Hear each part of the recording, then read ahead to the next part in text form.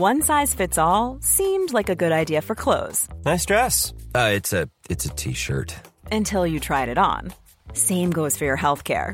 That's why United Healthcare offers a variety of flexible, budget-friendly coverage for medical, vision, dental, and more. So whether you're between jobs, coming off a parent's plan, or even missed open enrollment, you can find the plan that fits you best. Find out more about United Healthcare coverage at uh1.com. That's uh1.com.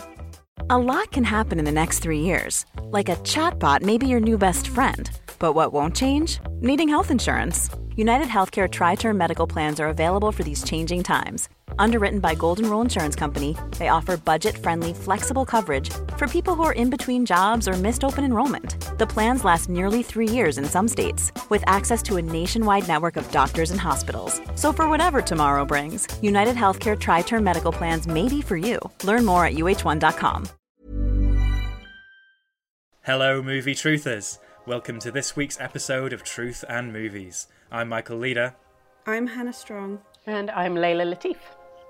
On the show this week, Chloe Zhao brings a dash of the cosmic to the Marvel Cinematic Universe in Eternals. Paul Schrader bets big on Oscar Isaac in the gambling drama The Card Counter. And in Film Club, Dennis Hopper's long unavailable, now restored 1980 drama Out of the Blue.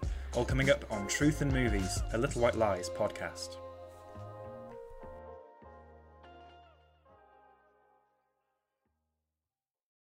This episode of Truth and Movies is brought to you by Mothering Sunday, only in cinemas November 12th.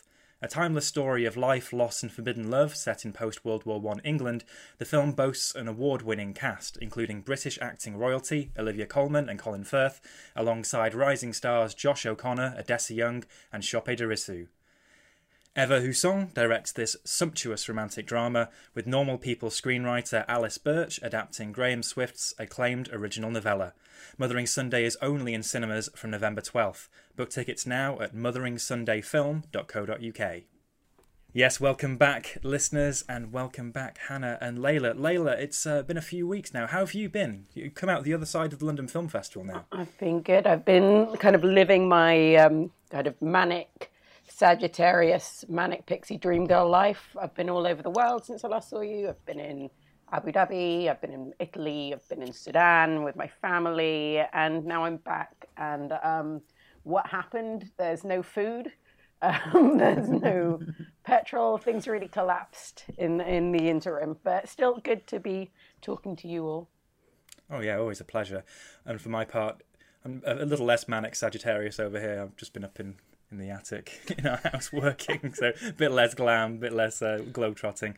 Hannah, how are you doing, and what's the latest from Little White Lies Towers? Yeah, I'm good. Kind of over my festival fatigue now, which is nice. The new issue is dropping next week. We might have announced it by the time this comes out. I'm not sure. Check our Twitter. It's very, very, very vague. But yeah, it's an exciting one.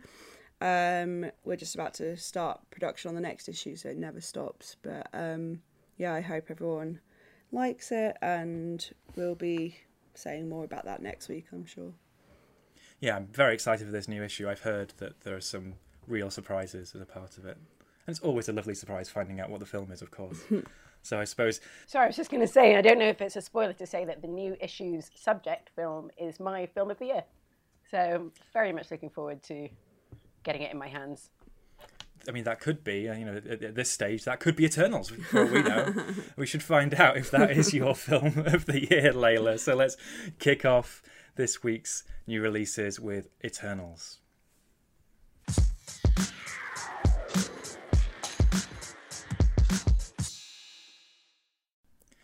Marvel's Eternals welcomes a new team of superheroes to the Marvel Cinematic Universe. The story, spanning thousands of years, features a group of immortal heroes. That's Richard Madden's Icarus, Gemma Chan's Cersei, Kumail Nanjiani's Kingo, Lauren Ridloff's Makari, Brian Tyree Henry's Fastus, Salma Hayek's Ajak, Leah McHugh's Sprite, Don Lee's Gilgamesh, Barry Keoghan's Druig, and Angela Jolie's Athena. Yes, all of those. They're all forced out of the shadows to reunite against mankind's oldest enemy, the Deviants. There you have it, a bit of synopsis up top, introducing us to this stacked cast of an ensemble we have. So, Layla, let's start with you. Actually, one of the last episodes you were on was Black Widow, the first MCU film of the year. This is now the third MCU film of the year. What were you expecting going into Eternals? Were you excited? I think I was kind of expecting something quite similar to Black Widow, where there would be a real distinction between like the Kate Shortland, Chloe Zhao, well-directed dynamics of like conversations that are actually happening with people and characterization and stuff, and then like the dreadful second unit action scenes that are kind of just seem to like bring everything down a level. I think what was different with this is that I actually disliked both halves, and I didn't find the kind of what is and to an extent I would say that is true. I think you can definitely feel the switch from when it is going to kind of the Marvel machine just doing its plasticky action nonsense, and then kind of the Chloe Zhao perpetual sunset, and a lot of brooding and a lot of kind of pregnant pauses and stuff. But I just didn't like either sense of it. I thought it was weird. Every character, and there are so many of them, and even by the end I didn't really have a sense of who most of them were and what they could do. A lot of them seemed to have the same power, which was just making stuff with their hands. I didn't really have much of a connection to any of them aside from Gemma Chan, and everybody else seemed to either be brooding or quippy. The thing with Chloe Zhao is, as much as I really love her films for the most part, and I love The Rider in particular, I don't think she's funny. And I think that there's a real attempt to shove in a lot of quips, none of which really landed to me. So it was a kind of quite deadening dad joke thing that kept happening. And then, as much as like she is known for like these landscapes, and they made this whole thing about like, oh, this Marvel film, we're actually not going to green screen everything. We're going to, use a lot more kind of natural backgrounds and stuff. To me, it just looked a lot like, and the thing that I kept thinking of was the early rock vehicle, the Scorpion King. Right. Yeah, I thought it was like a really like embarrassingly cringe ancient landscapes. When we go back to like ancient Mesopotamia, we go back to when genocides are happening. And then in terms of the plot, I just thought it was absolute nonsense. And I kept, again, it's like my inner dialogue was like, I felt I was trapped in a kind of hall of mirrors, and every mirror was showing that sketch of Mitchell and Webb realizing that they're the baddies, and it's like every 10 minutes somebody's just like, but are we the bad guys? And then 10 minutes later it's just like, oh no, but maybe we're the bad guys. And it's just, that was the entire thing. And by the end I was just like, well, you kind of are but I also don't care. And the other thing that I would say is that for all that these are supposed to be eternal beings and be a kind of step above your regular superhero, like, I don't think they had any, like, sense of, like, that these people had actually been around for many thousands of years. And I think at some point it suggested it's millions of years. Like, even something like, you have this one character who's like a child, and they're very frustrated that they've spent all of this time trapped in a child's body. And I didn't even think that performance was it's certainly no Kirsten Dunst in Interview with a Vampire. I didn't even think it was as good as Joseph Gordon-Levitt in Third Rock from the Sun. There was no sense of like an old soul actually trapped within this child's body. So yeah, really disappointing. That clears that up very quickly. This isn't the cover film of the next issue of Little White Lies. It's not your film of the year, Layla. But also, I should say, hey, don't put dad jokes down. No, I'm a dad and I make jokes. Some of them can be quite good, I'll say. But I'm glad that you mentioned Third Rock from the Sun early on, because there's a lot of sort of competing aspects, as there always seems to be with Marvel films. And this one has had so many already talked about. We have Chloe Zhao coming in with what Kevin Feige called her signature style that we've seen off the back of The Rider and Nomadland, shooting on location, lots of sunsets, as you say. A sense of compassion maybe at the heart of those films, about going into communities, learning about them, growing to love them perhaps, which we talked about at length on our Zhao Pod one-off back at the beginning of the year.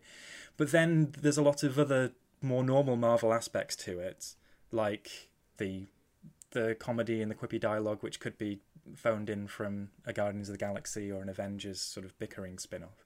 So it does have this aspect of a dysfunctional family, not unlike Third Rock from the Sun, rather than what you may expect of this grandiose grandeur of 7,000-year-old beings who've been on the Earth since the literal beginning of civilization or beginning of human existence. So it's a funny mixed bag of stuff going on here. But Hannah, what do you make of this? And can we tease apart what clearly there's Chloe Zhao parts, what clearly where maybe Marvel interference. Also, we have this stacked ensemble all coming in, new characters, new lore coming into the world. A lot to pick through. Yeah, it always worries me when I look at a film and I see that there's more than 2 credited screenwriters, because I think that is a sign usually of too many cooks. And I think that's definitely the case in this film. I think that I agree with Layla. I don't think that Chloe Zhao is a particularly funny director for a screenwriter. And these Marvel movies now, all of them kind of require that. And it's a shame because I think this could have been an opportunity to do something that doesn't have that Guardians of the Galaxy-esque, Joss Whedon-y type of dialogue, but it's they can't help themselves. It's they just feel compelled to try and make it, kind of look how cool we are. It's all very Steve Buscemi, how do you do, fellow kids? But I will say, I'm saying I don't like the comedy in it, but then also I think that Kumail Nanjiani is the best part of this film, which is not something I expected to say. I'm not a particular fan of his work, but his character Kingo, who's this sort of he can shoot I sound so ridiculous saying this. He can shoot fire with his hands, for bolts of energy with his hands. Anyway, he's been hiding out in Bollywood for centuries, and he's just been pretending to be different generations of this Bollywood dynasty, which I think is a very funny and very interesting idea.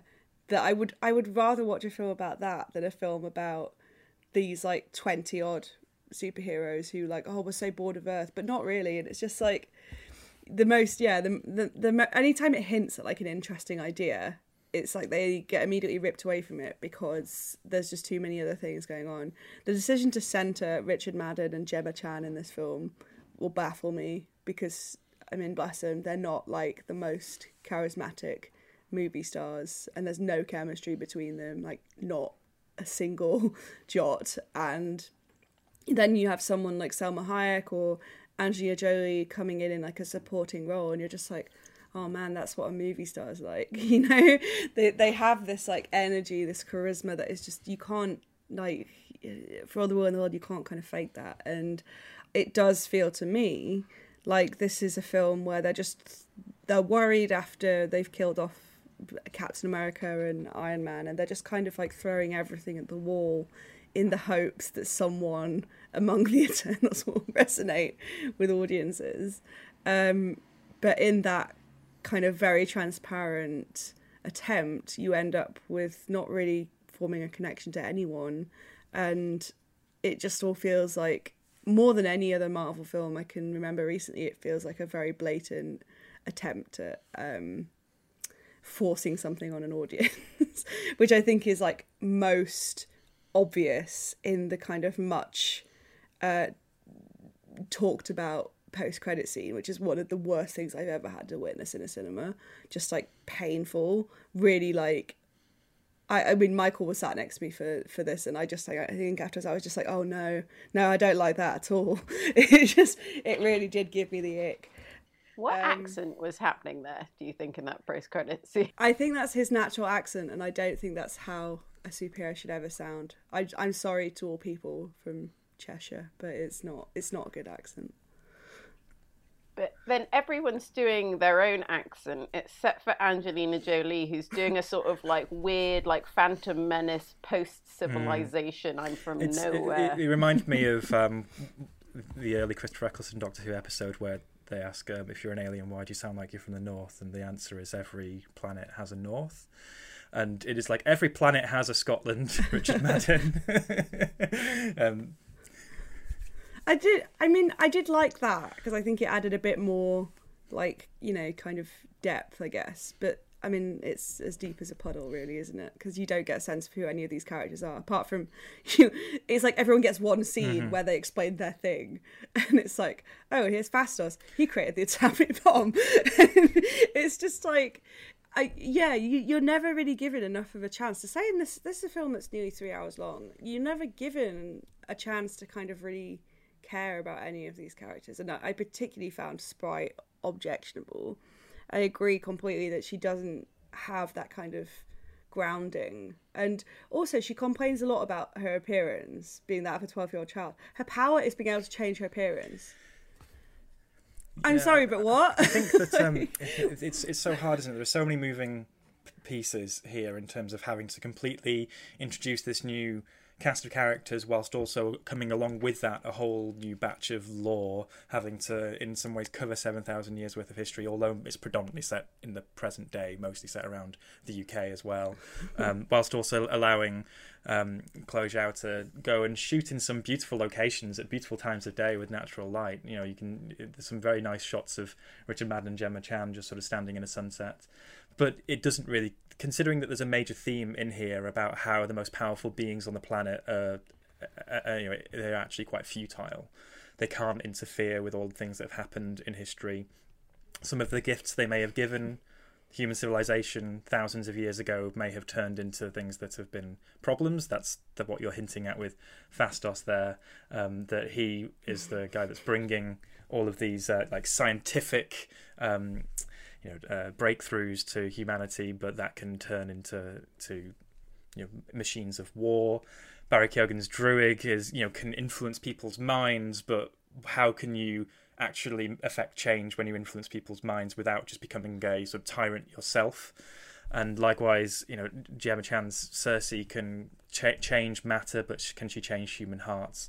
And it's there's a lot in there. I'd recommend reading David Jenkins's, he calls it himself a rave for this film, because he's found a thread through this film that I don't think any of the three of us saw in it. But also, he thinks that this is where Chloe Zhao can really indulge in her Terrence Malick influence, inspiration, the fact that she loves him, her stand-up of him. There are sequences in the middle which I think comic fans would probably say is a reference to the original Jack Kirby comics, because these were very much over-the-top, crazy, cosmic, full splash page of stuff you have, nonsense happening in space type artwork. But it could also be very much a riff on Terrence Malick's Tree of Life, Voyage of Time documentary as well. But I will, very quickly before we go to scores, I will shout out Angelina Jolie for 1 second. Hannah, I remember when we were talking about Shang-Chi and Tony Leung coming on screen, and what's the phrase, shut up 5s or 10s speaking? And yes, the Jenna Maroney effect is real with these, but I agree completely that Angelina Jolie, we said as we came out, we were like, that is a movie star. That is like charisma, that is talent, that is nerve, that is, she just, it made me come out and think, like, why are we not getting more Angelina Jolie films? Because she really does have this magnetism. Your eye is just like constantly drawn. And same with Tony Leung and Michelle Yeoh in Shang-Chi. And it's amazing to see these like veteran performers kind of walk into these like ridiculous like films that make kind of no sense and totally sell it. You genuinely buy it from them. But yeah, it was kind of disappointing how little they do with her. And since that some of these characters are playing on superhero archetypes, and hers is very much Athena, goddess of war. It's essentially Angelina Jolie's Wonder Woman movie we never got in many of her scenes, and that's something to take away from this, at least for me. But let's put some scores on this. Layla, I'll come to you first. In anticipation, enjoyment, in retrospect. So in anticipation, probably a 3. I really love Chloe Zhao's work, but a lot of the kind of promotional materials looked bad. Like, I could talk for ages about the fonts on the poster. There's too many of them. They're rubbish. Why is everybody looking to the side? I just find all of that like slightly annoying. And then whilst watching it, maybe 2, it just kept going on and on and on, and it all just felt like a little bit silly a lot of the time. but not appreciating its own silliness. Like even Angelina Jolie, she has something called Mad Weary. And I was just like, that just made me think of Brain Scramblies from What We Do in the Shadows. And then, yeah, in retrospect, too, more Angelina Jolie. I actually think Brian Tyree Henry was pretty good.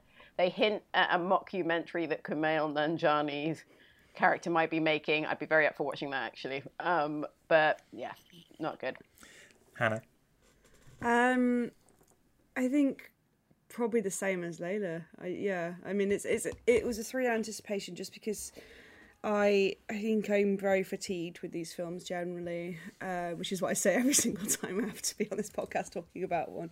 And then the trailer did nothing for me. I thought it was a cheap blow using Skeeter Davis, and then Enjoyment 3. It was so long for not a lot to happen really, and then in retrospect, probably a 3, maybe a 2. I don't know. I just have no like strong feelings about it. It's such a blah of a movie to me, and I really came out of it just thinking like how much I love Angelina Jolie and how much I like Barry Keoghan as well. I think he's another like kind of doesn't really have a lot to do, but kind of utilizes his screen time as best he can. But yeah, I'm a bit worried about the future. Like, is this what we've got to look forward to for the next 10 years? Yeah, it's been a funny year for the Marvel Cinematic Universe after all of the delays through 2020, and then we've had Black Widow, which was very much a wrapping up of one story whilst also teasing for future things. Shang-Chi as well promised to be something quite new, but also in many other ways would retread some ground stylistically. And then this one was meant to be, hey, we've got the director of Nomadland, it's going to be so different from what you're used to. And I think for me, I was a bit disappointed that a lot of it could have just been copied and pasted in terms of the character banter and dysfunction from any of their other team movies where it's all at the heart of it about similar themes of dysfunction and egos and so on. So I'm a little bit concerned, particularly that in the future we're going to have more dysfunctional family team movies in the MCU with Fantastic Four, X-Men eventually, I'm sure. And if this is what they do with these characters, will they just copy paste again into those ones? We'll have to see. But with Eternals, I think there are things within it that I enjoyed, but overall maybe a failed kind of project of bringing in this independent art house filmmaker to stamp a visual style on a, let's say, C-tier character set. So mine would probably be 3s across the board, my scores. But listeners, have a look at David's review on lwlies.com, a much more positive one. He very much drank the Kool-Aid.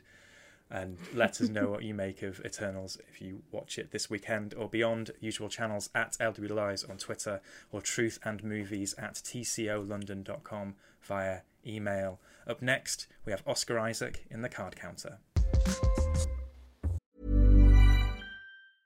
Hey, I'm Ryan Reynolds. Recently, I asked Mint Mobile's legal team if big wireless companies are allowed to raise prices due to inflation. They said yes. And then when I asked if raising prices technically violates those onerous 2-year contracts, they said, "What the f*** are you talking about, you insane Hollywood ass?" So to recap, we're cutting the price of Mint Unlimited from $30 a month to just $15 a month. Give it a try at mintmobile.com/switch. $45 up front for 3 months plus taxes and fees. Promo rate for new customers for limited time. Unlimited more than 40 gigabytes per month. Slows full terms at mintmobile.com. One size fits all seems like a good idea for clothes until you try them on. Same goes for healthcare. That's why United Healthcare offers flexible, budget-friendly coverage for medical, vision, dental, and more. Learn more at uh1.com. Everyone knows therapy is great for solving problems, but getting therapy has its own problems too, like finding the right therapist, fitting into their schedule, and of course, the cost. Well, BetterHelp can solve those problems. It's totally online and built around your schedule. It's surprisingly affordable too. Connect with a credentialed therapist by phone, video, or online chat, all from the comfort of your home. Visit BetterHelp.com to learn more and save 10% on your first month. That's BetterHelp, H-E-L-P.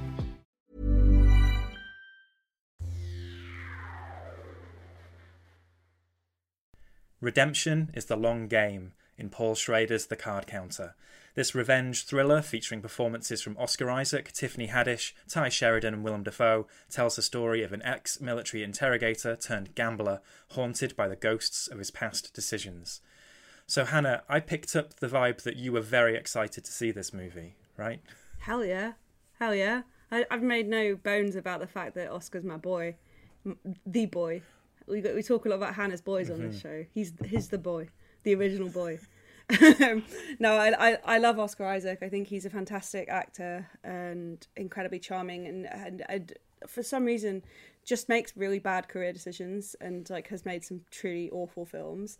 And I think he struggles to kind of find directors that really know what to do with him. But I would say in Paul Schrader, I think he's found a kind of another Coen brothers, which is like, you know, Paul Schrader's so hit and miss. If you'd told me kind of 4 years ago that, yeah, Paul Schrader's really going to be on one in a few years' time, I think I would have struggled to believe you. But yeah, this very much from when it was announced, I was fully signed in, like, yeah, all my chips on this one. And it just, I think, after, you know, I talked about First Reformed on the podcast as well, which was probably like my top 3 maybe of 2019. And I think very much just like sad man who's done terrible things, brooding, is like, that's so my shit. It's not funny. And then I had to sit through watching everyone at Venice see this, and most people loved it, I think. A couple of naysayers, but I was sitting through all that, and then the film has been kind of like buried a little bit. I don't know why, but it feels like there's been kind of no fanfare. So I've been getting extremely frustrated about the whole thing, just like, when am I going to see the car count, and when am I going to see it? And then I went to see it and loved it. I think it's a horrifically sad, horrifically uncomfortable film about a man who has done terrible things, kind of trying to find some redemption by stopping someone going down the same path. Very much in the vein of like Paul Schrader's constant fascination with bad men looking for kind of absolution in some small form. And yeah, I just thought it was quite unlike anything else that's been released this year. It's so austere, and you're on edge for basically the entire runtime, just waiting for horrible things to happen, and they do happen eventually. But yeah, and also very different for Oscar Isaac, who usually plays this kind of like winsome, charming, you know, man about town, and William Tell is, I don't think, a particularly charming character. But yeah, I was really like, still kind of, I saw it 2 weeks ago, and I'm still like on cloud 9 about this. I can't wait to go and see it again. Layla, where were you with this? That's clearly the you know, the stands excitement there. Hannah's very much in the bag. Where are you with Paul Schrader? Of course, First Reformed, his most recent film, but his films date way back to Taxi Driver and beyond. Yeah, I saw this in Venice, so I kind of went in not really with like many expectations. The marketing materials again they kind of made it look like it might be a bit Ocean's 11. Yeah. And so my assumption was this is just going to be one of Schrader's misses. This is going to be like The Canyons or something like that. And I went in and I just became completely obsessed with every detail of this film. I think Oscar Isaac is just absolutely extraordinary in it. But I became like, just even like little details, like the drinks that everyone orders. And I think the use of color in this film is so extraordinary, where you kind of have a lot of Oscar Isaac's journey kind of to his, I suppose, to his better self, his hopes of redemption are like marked with like these transitions into really like colorful moments he has with Tiffany Haddish. And when he kind of accepts sort of like a brutish side to himself and gives up all hope, it all kind of returns to like this steely monochrome. And I just like, it was just a filmmaking feast for me.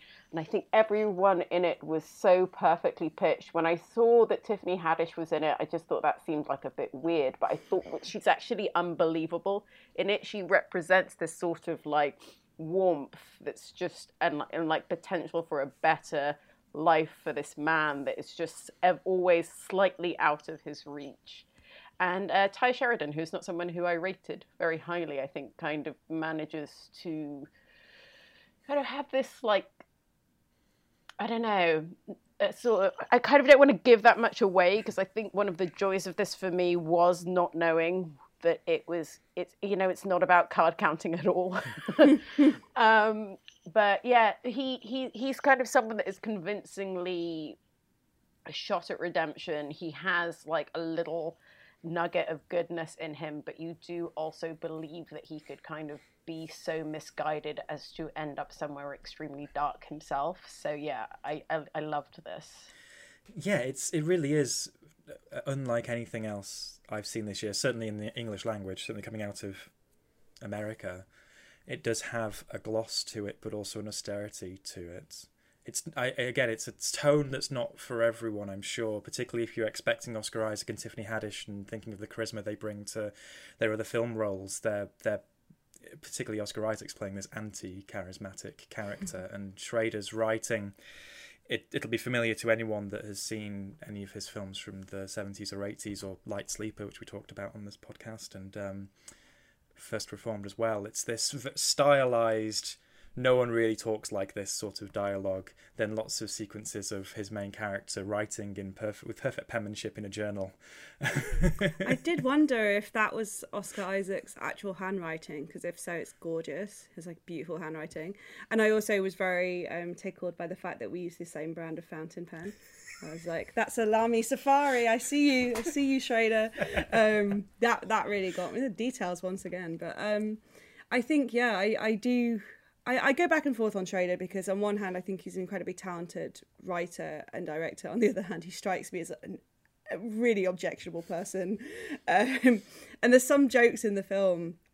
And, Schrader's a big poker player. Like, this is his kind of, throughout lockdown, he'd been posting on his Facebook about how he kept getting kicked out of online poker groups because he was being misogynistic and was very, like, open about this. So, it's a real case of, like, struggling to reconcile the man with the art, because the art is so, like, all his films are so deeply self-loathing and kind of really grapple with what it is to be a man in this modern world. And then Schrader himself is just like, why can't you tell a broad she's got nice tits anymore?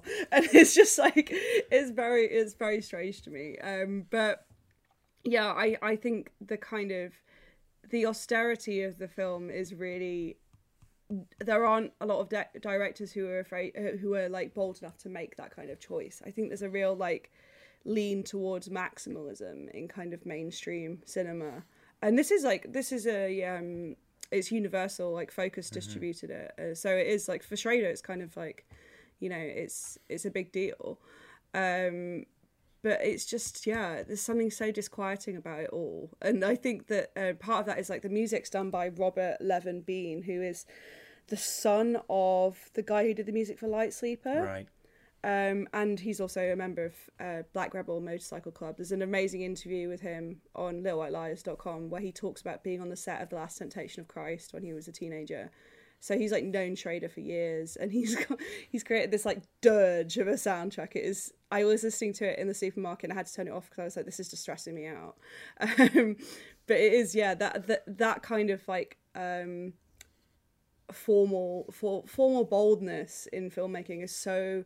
I mean, maybe I'm just like starved for kind of like good mainstream cinema at the moment. But yeah, it just felt really kind of like you were seeing someone's vision. And I think it's obviously, a sign of Paul's privilege as, a kind of like grandfathered Hollywood legacy. I think that there's a kind of, he does things his way because he is allowed to do things his way with Schrader. But it was just exhilarating to really be in the hands of like a master filmmaker after seeing so many kind of bad films in recent times.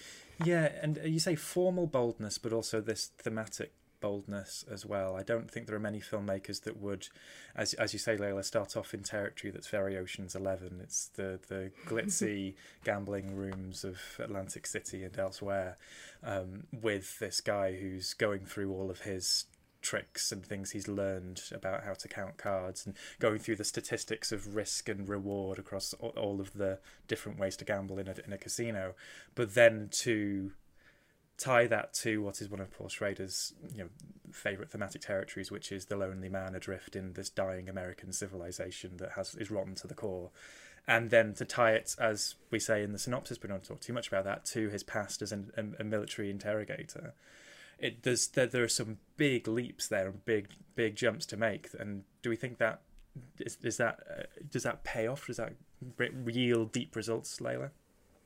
Yeah, I think, again, I don't want to keep going on about Marvel fatigue, but I think I've really had a lot of American exceptionalism, hit over the head with it so often with like a lot of these mainstream films. So to like see such a kind of biting critique of it, and particularly Oscar Isaac, who sort of knows the dark underbelly of like American exceptionalism, contrasted with, the poker player Mr. USA, who's, an immigrant who just thinks that everything about America is so wonderful because he has such a shallow understanding of it. Yes, very good film.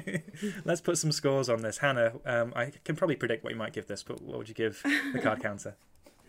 I would give it a forward anticipation, just because Schrader, wild card himself, you never know if you're getting like, light sleeper, bringing out the dead Schrader, or if you're getting like weird straight to DVD Nick Cage Paul Schrader. And enjoyment, I will put it at a 4, just because I think anyone that gives it a 5 is probably a bit unhinged. Because I don't think it's a film you're particularly meant to like enjoy. I think you're meant to experience it. And then retrospect, I'm going to put it at a 4 for now, but that could easily change to a 5. I'm planning on seeing it again on my birthday if I can like get to a screening, because I've been looking and the screening times for this are not great. It is one that people are going to have to like actively seek out. But yeah, I just think it's a real kind of hidden gem in our crowded sort of release landscape. I think if there was any justice in the world, Oscar Isaac would be getting like Oscar nominations for this performance, but he won't, because it's not that kind of film, and that's fine. But yeah, I just hope that he manages to find filmmakers again that he can kind of work with in this kind of way, where it feels like there's a real understanding and like a synergy between director and subject. And I'd love to see him in a Martin Scorsese film. Scorsese executive produced this, and I think that would be a really interesting fit for me. Go see it. That's I can't recommend it enough. Layla, what's your scores? Probably somewhere between a 2 and a 3 going in. Like, was not that particularly excited for it. Just kind of, I assumed it was going to be a miss. Enjoyment, as Hannah says, I'm slightly unhinged, so I was at a 5. Loved it. Retrospect, 5. It's one of my favorite of the year, actually. Like, and I'm doing a lot of my end of year list now, so I'm reflecting on these things. Like, it really kind of like spoke to kind of themes that I'm really interested in, about the world, about philosophy, about redemption, about the power of kind of self-reflection, and whether we can actually ever escape like the worst things that we've done. Like, yeah, very into it. Yeah, 3-4-4 from me. I think that's a recommendation from all three of us. If you can find it playing near you, listeners, we'd recommend it. Those are the 2 new releases this week. Up next, we have a new release on Blu-ray, pulled out of the archive, Out of the Blue.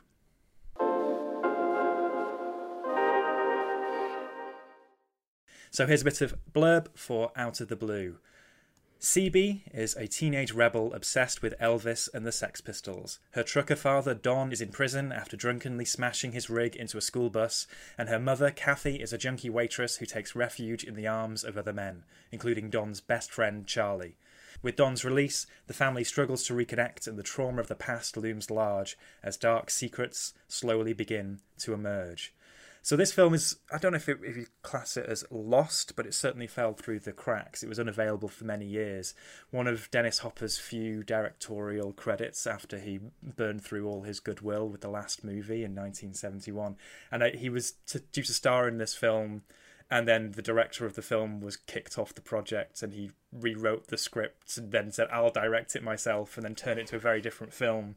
And it's always been held up as a gem within American underground cinema. I was, really lucky to see it at the BFI South Bank a few years ago as part of a season there. It's so great to now see it released, souped up on Blu-ray. A really a really packed Blu-ray set. I think one of the extras is actually 3 hours long, full of interviews about this movie.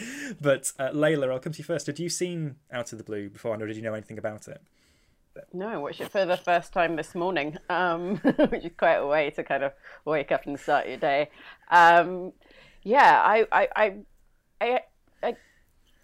I really, really liked it. And I think the thing that I found interesting, and it's like something that's very much exists in something like Henry Portrait of a Serial Killer, of like these ideas of people existing in like cursed landscapes. And like there's almost like a slightly Greek tragedy element to it, where it's sort of building to tragedy, but it's also... there's something that feels very fated about it. Like no matter what our kind of central young woman, CB, wants to do, there's sort of, she can't escape this fate. And there's only one way that this will end up by some means or another. And I thought that was a really, I mean, yeah, maybe Hannah's right. I'm just unhinged. These are like themes that I really like. If you are, I am too. But yeah, I thought, and you know, I'm not sure what it was beforehand, before Dennis Hopper did a kind of rewrite and decided to reshape it. But I think he created like a truly incredible performance from Linda Manz. I think she's unbelievable in it, and so yeah, you know, very glad that this has come my way. Yeah, I think it really is Linda Manz's movie more than Dennis Hopper's in a way, because I think as part of that rewriting, he'd already hit it off with Linda Manz because they were in scenes together, of course, in the original whatever they were shooting. But then he, reshaped the character to be the music she liked and was listening to, very much informed by her character. So she has a sense of authorship over that character that is really something to behold. She's coming off the back of, she's great in Days of Heaven just before this, and has that very unique voice, both creatively and her actual accent. And that comes through so well in this. And it's the thing that if there's anything to take from this, it's her performance. Hannah, what did you make of this? Yeah, so I saw it probably about the same time that you did, when I think it was the BFI did like an American, it was like an alternative history of America type thing. I remember seeing this, and I think I saw River's Edge like the next week, which is a great double bill if you can do it. Kind of like one of Keanu Reeves' early roles, really great film as well. With similarly like bleak themes, but yeah, I loved it when I saw it. I had kind of seen nothing like it. I think it's so bleak and so kind of it reminds me a lot of Vagabond, the Agnes Varda film. This is kind of like what I would say is like the American equivalent, maybe. You're just totally with this character who is so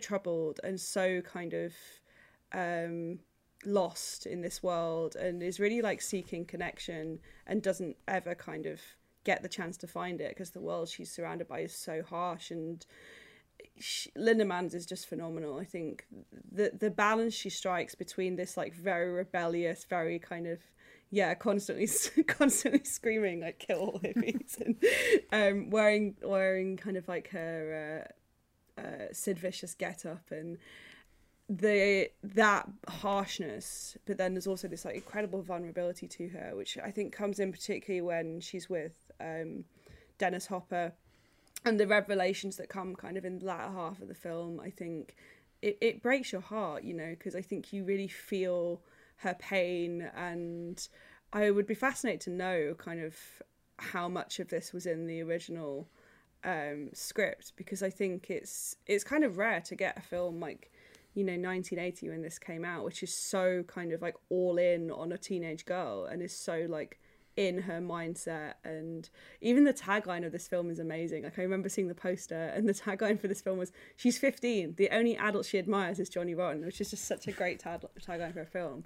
But yeah, it is really, I'm so thrilled that it's kind of finally got a proper release, because it's, to me, like, it's still incredibly relevant today. I think it's one of those films that I think if more people had seen it, we probably would be like aiming for like a remake roundabout now, because I think this idea of like the troubled teenager striking out against this very violent world whilst also having this deep vulnerability is very kind of that's like catnip to audiences. And I think this is like, if I'd seen this as a teenager alongside, you know, something like The Virgin Suicides or Ghost World, it would have like blown my mind. I would have been, you know, I would have been dressing up as CB and kind of like trying to live my best punk life. Yeah, I can't kind of praise it enough. I think it's a really special film, a really strange and sad experience, but also like there's some deeply funny moments in it as well. I think it's such a shame that kind of Linda Manz didn't really, like, you know, she didn't have the easiest life, particularly after she had the, you know, Days of Heaven and this within a 2-year period. But yeah, if ever there was a film that is an advert for her kind of talents, I think it's this one. Yeah, and the energy is just so electric. You know, we tend to sometimes view these films from the archive and see them very much as, you know, historical documents, and this one is that because he's, you know, Dennis Hopper was so inspired by Sex Pistols and everything. She was listening to the soundtrack provided by Neil Young, you know, taking songs off his most recent album at that point, so it's all so fresh for that moment, but it clearly does still play well today. That performance is so raw and vibrant, and you can see how it's influenced people, because like this restoration was, you know, exec produced, presented by Natasha Lyonne and Chloe Sevigny, which gives us this almost genealogy coming from a film like this into some of the child performances or young adult performances we might have seen in the 90s and 2000s with them, and it gives us a route back to this film as almost like a mother text for that. It's quite fascinating. So Layla, would you recommend this one as well? I don't think an early morning viewing is necessarily the best way for it, but what do you think? Well, you know, maybe you would assume that, but actually I'm so not a morning person that like actually that kind of crack of dawn is like when I feel the bleakest. So actually thematically it was perfect as a kind of 6:30 introduction to the day. Yeah, it falls across the board for me. Score-wise, I would really recommend it. I think it's a wonderful piece of work, and you know, and it's really nice to see such like a singular vision. And like, I do think like all three films are quite interesting to think about at the same time, because there's such this like messed up paternal relationship week that we've had with all three of them. So yeah. That's very true. Yeah. Daddy issues. That should be the name of this episode. This very special episode of Truth and Movies. Yes, listeners, do seek out the Blu-ray set of Out of the Blue, and as Hannah said, the story behind this film and beyond this film is just as interesting as well. So it's one of those booklets and one of those second discs that will just be just as intriguing and fascinating as the film itself.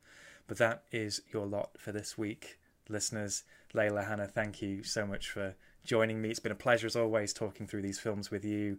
Listeners, you can let us know what you make of any of the films we've discussed this week at the usual channels, at LW Lies on Twitter or truthandmovies@tcolondon.com via email. Next week we have Clint Eastwood's latest, Cry Macho, Lin-Manuel Miranda's Tick Tick Boom, and the BFI are re-releasing Mike Leigh's Naked, so we're going to revisit that film as well.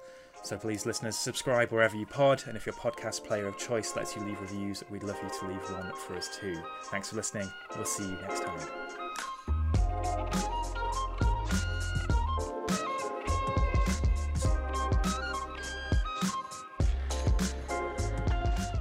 Truth and Movies is a Little Dot Studios production for Little White Lies. It's hosted by me, Michael Leader, and my guests this week were Layla Latif and Hannah Strong.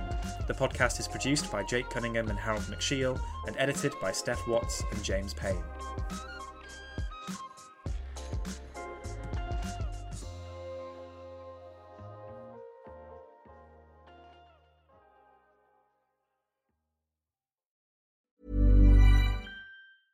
Even when we're on a budget, we still deserve nice things. Quince is a place to scoop up stunning high-end goods for 50 to 80% less than similar brands. They have buttery soft cashmere sweaters starting at $50, luxurious Italian leather bags, and so much more. Plus, Quince only works with factories that use safe, ethical, and responsible manufacturing. Get the high-end goods you'll love without the high price tag with Quince.